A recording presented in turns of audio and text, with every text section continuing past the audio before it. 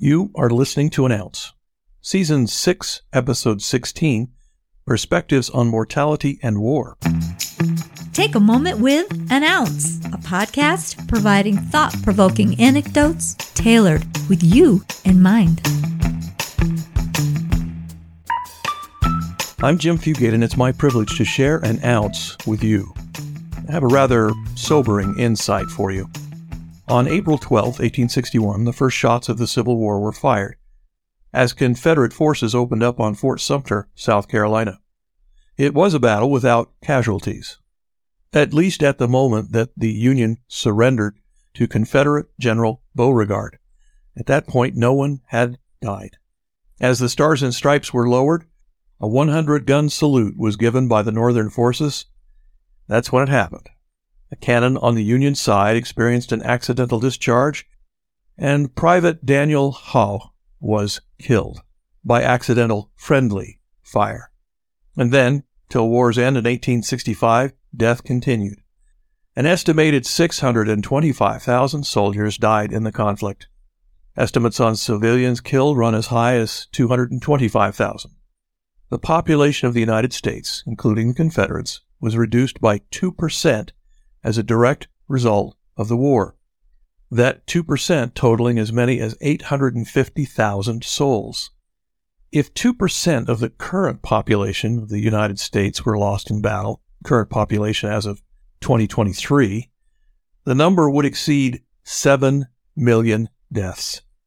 Another sad fact, the number of American dead from the Civil War is greater than the total killed from all other wars from the beginning of our history as a nation through the Second World War and beyond. One of the most shocking facts about this loss of life during the Civil War is that of the 650,000 soldiers lost, 2/3 died from disease and not battlefield injuries. Dysentery, typhoid, malaria, pneumonia, measles, and mumps were the big killers. Why this unexpected fact exists is because conditions in the field were highly unsanitary. As if a battlefield would ever be sanitary. There were fleas, ticks, mosquitoes, lice, and maggots uncontrolled. And the simplest concept of germ theory was unconsidered. Thus, during the Civil War, it was not the soldiers shooting at each other that was most dangerous to human life. What killed you was simply being there, living under those conditions. Today, we would probably like to think we know better. The science of controlling and curing disease has advanced, and the living conditions on a modern battlefield are generally much better than 150 years ago. But do we know better? Consider this. We have nuclear weapons, dramatically improved handheld weapons, refinements in conventional explosives, and even biological and chemical weapons, and advanced studies on the theories of fighting and winning wars. And on the other side, we have ballistic armor, highly advanced medical care, and other defensive equipment, techniques that will help improve the chances of survival. Two sides of a rapidly evolving and horrifyingly ugly coin. The quest for power, revenge, or whatever may have changed a bit, but it continues to cost too many lives. So here's the ounce. We cannot be naive and unprepared. There will always be those who are hungry to take wealth, life, and liberty.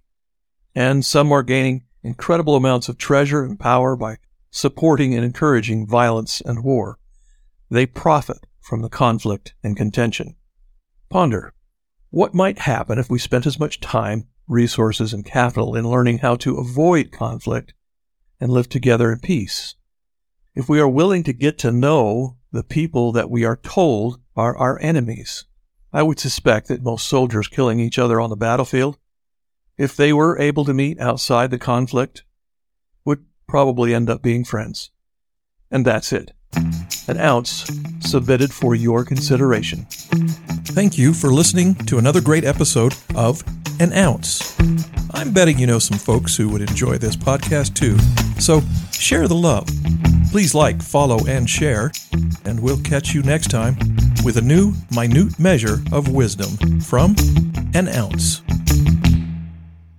Hey, check out our YouTube videos at youtube.com/@an-ounce podcast. That's youtube.com/@an-ounce podcast.